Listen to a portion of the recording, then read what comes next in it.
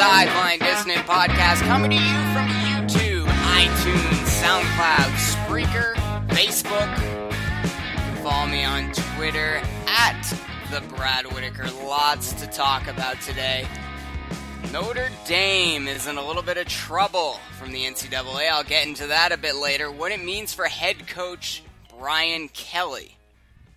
Also give you my NFL Week 12 predictions. Tell you what you should gamble on because we all know gambling is important. But first, I have to talk about what happened last night. I'm not sure if you watched the Los Angeles Lakers last night. They won 111-109 after Nick Young hit a game-winning three in the final seconds of the game. Of course, Nick Young did it in the most Nick Young way ever.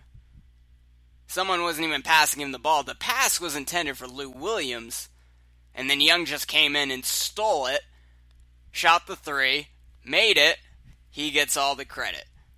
What a hilarious way to win. There's a lot of intrigue with this Lakers team, and deservingly so. They're 8-7, above 500. Nobody saw that coming.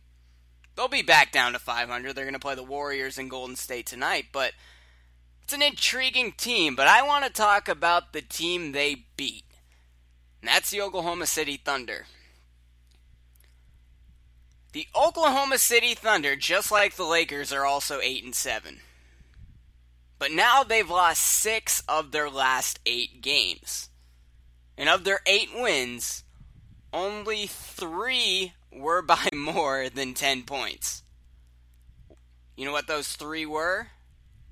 Those 3 teams were Brooklyn, Miami, and Minnesota. All great teams, right? Not this year. All 3 teams, Brooklyn, Miami, and Minnesota, have 4-9 records. They're off to terrible starts. And in the Miami and Minnesota games that the Thunder won, Russell Westbrook played less than 29 minutes. He averages 35 a game, so that would be 6 less, according to my calculations. But what does that tell you? Their biggest wins were when Russell Westbrook was on the floor less. It tells you that OKC is a better team without Westbrook on the floor. They just are. Look, I understand the love for Russell Westbrook. He's a lot of fun. In fact, he is the most freak of nature athlete in the NBA, and it's not even close. He's nearly averaging a triple-double right now. 31.8 points, 10.6 assists, 9.5 rebounds per game. He's had 5 triple-doubles, and we're not even a month into the season. I understand the love for Russell Westbrook. Look, at my past employer, my job was to write viral news stories all day. And Russell Westbrook was great for that. He really was. But now that I'm starting this podcast gig, I'm focusing more on what interests me, which is how sports teams, how organizations are successful. And my measure of success is winning games. I'm not saying there isn't room for flashy superstars. And they can make an organization a lot of money. Certainly make a lot of revenue in jersey sales. Brings fans to the arena. And with someone like Russell Westbrook, it gives fans a reason to feel included in the MVP debate. But you know what makes exponentially more money than having 1 or 2 or 3 flashy superstars? Winning. If the Utah Jazz suddenly became the first, second, or third best team in the Western Conference, I'm pretty sure profits would double. That's how organizations are successful. They win. Russ may win the Most Valuable Player award this year because we all know it's a popularity contest. It's not the actual definition of Most Valuable Player. If we went by that, LeBron would have won it in his 3rd career season and won it every year since. But perhaps Russell does deserve it by today's NBA standards, especially if he is able to average a triple-double. But how long will it take before his flashy play gets old? What if the Thunder miss the playoffs? Are people still going to say Russell Westbrook deserves to be the MVP? It's silly because the Rockets and the Thunder could both miss the postseason. And people will be saying James Harden and Russell Westbrook are the frontrunners for MVP. Look, this stat line is great. 31.8 points, 10.6 assists, 9.5 rebounds a game. That's almost a triple-double average. Incredible. But Westbrook had 8 turnovers last night. He holds onto the ball for 15 of the 24 seconds on the shot clock. That's not going to win you any games. Why do you think Kevin Durant left? Oklahoma City has a lot of talent. They don't have a ton of shooters, but they do have a lot of talent. And Westbrook's the most talented player on that team, but I'm sorry to say, he's a ball hog. Now, he can throw assists. He's averaging 10.5 a game, but he's throwing those assists when they're rushing the shot. There's never any time left on the shot clock. It's not that Russell can't shoot, score, pass. He just doesn't know how to do enough of it so it benefits his team the best way. Russell Westbrook is dominating every stat line in the NBA right now, but his team's not winning games. There are ways for players to optimize their game so that their team can win games more efficiently. Look, LeBron James can have a triple-double any night he wants. But it seems like that's what's more important to Westbrook than actually winning basketball games.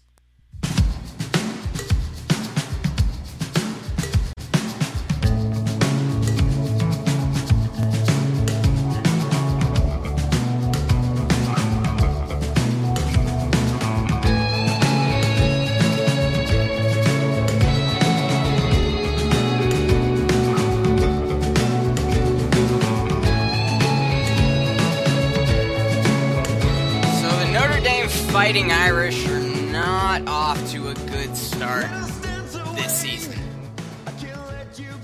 And Brian Kelly's been a success story ever since he took over, but this year's just been a little bit different. And a lot of people are trying to figure out what's going wrong. If you haven't heard, the NCAA announced today that they're vacating Notre Dame's 21 wins between the 2012 season and the 2013 season. What happened is they found out players received help from a student trainer. They were able to cheat on tests. The trainer did their coursework. Just an overall mess. And Brian Kelly downplayed those sanctions. He claimed no responsibilities, which kind of makes sense. I mean, if you look into it, this was something that was self-reported. It wasn't some deep investigation into Notre Dame.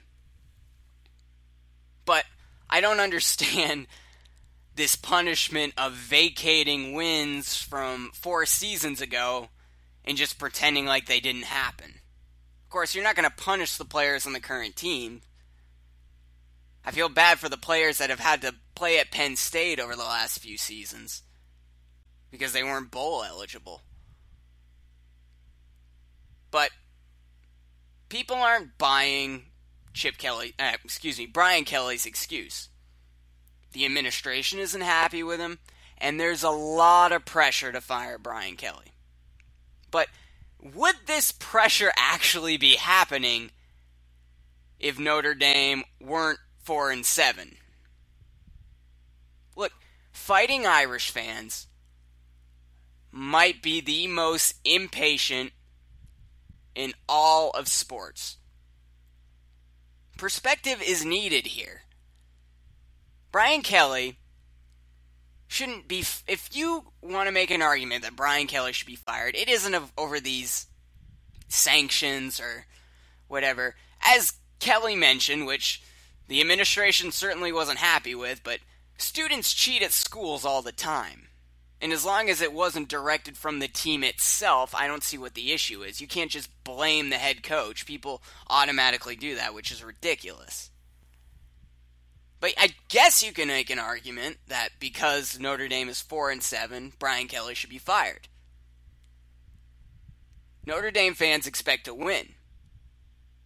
But again, perspective is needed.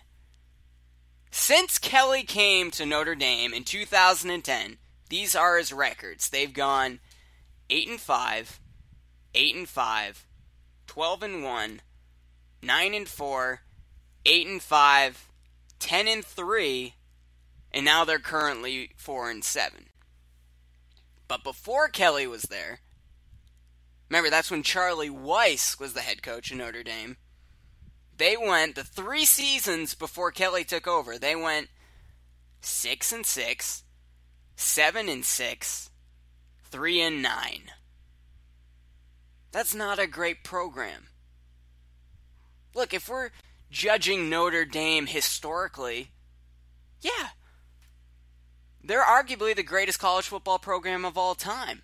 It's either them or Alabama, but not these last few decades. And it makes sense. It's a school designed for the head coach to fail. Notre Dame has very strict academic requirements, which most Division I college football schools do not have. Now, these academic requirements are okay in college basketball. They work sometimes. They work for Duke. But even Duke had to make concessions with one-and-done players a few years ago. Coach K didn't want players coming to his team for 1 year and then going off to the NBA. He eventually realized he cannot win games unless he does that. But that works in basketball because there's only 5 men on the floor on one team. And the bench, 12 to 15 men deep? Football, there's 11 players on the field all at once. 55 players on a team. And then you have practice squad players that have been trying to make the team. There's a lot to manage there. And if they all have to be academically sufficient, you're not going to get the best players in the country. That's just the way it works.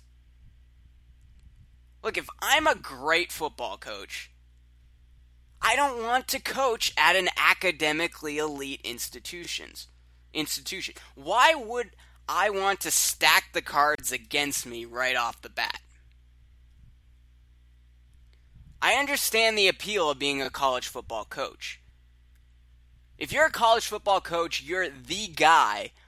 Everyone knows who the coach is, unlike the NFL where the players are stars. In college, the coaches are stars. I completely understand it. But both leagues have their advantages and disadvantages. And if you're in college, you can recruit the best players all around the country and they can all go to your school.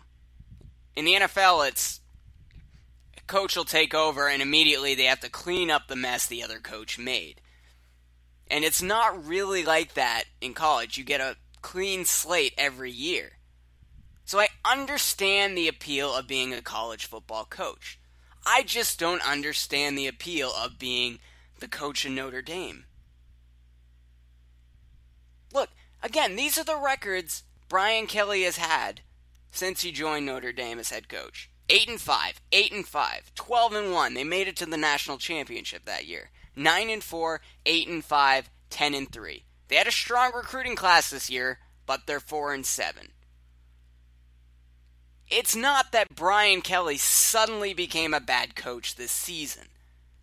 It's just he has the cards stacked against him. It's incredible he's had these records, considering the teams he's had.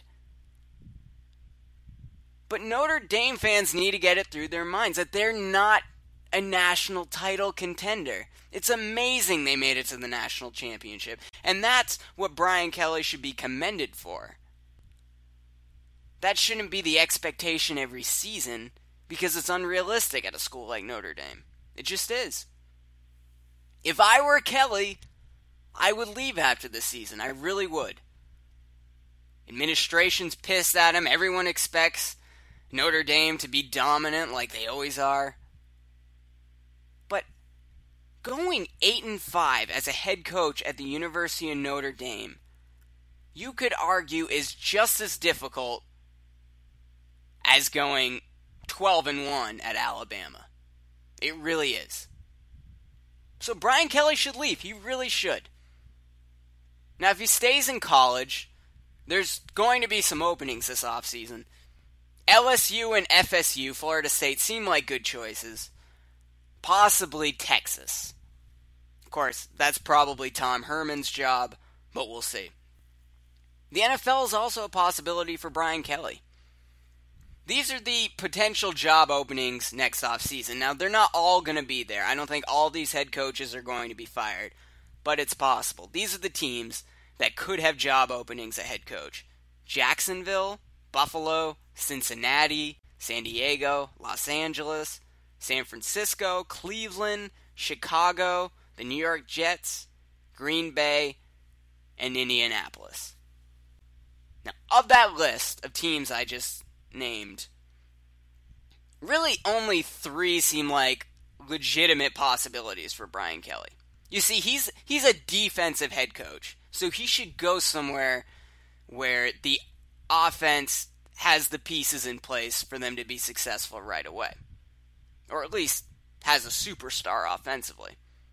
Those 3 teams are Green Bay, Indianapolis, which not a great offense, but they do have Andrew Luck, and Buffalo. Buffalo's been an extremely underrated offense this season. Those are the 3 teams that would make sense if Brian Kelly were to jump ship to the NFL. Green Bay, look, I don't know what's going on with Aaron Rodgers, but all the receivers are there. The offensive line is playing well. A coach like Brian Kelly could go in there, improve that defense like he knows how to do. Indy's appealing because Andrew Luck is there, and most coaches in the NFL will love to build a team around Andrew Luck. And Buffalo, I don't know if Rex Ryan's going to lose his job. He doesn't seem to get along with ownership. But if he were, that's a pretty good offense, and there's a lot of talented defensive players on that team. Kelly could take over on day one and improve. I'm not saying they're going to win the AFC East, but those are 3 legitimate teams. But Brian, do not stay at Notre Dame. The fans are unrealistic. The administration is unrealistic.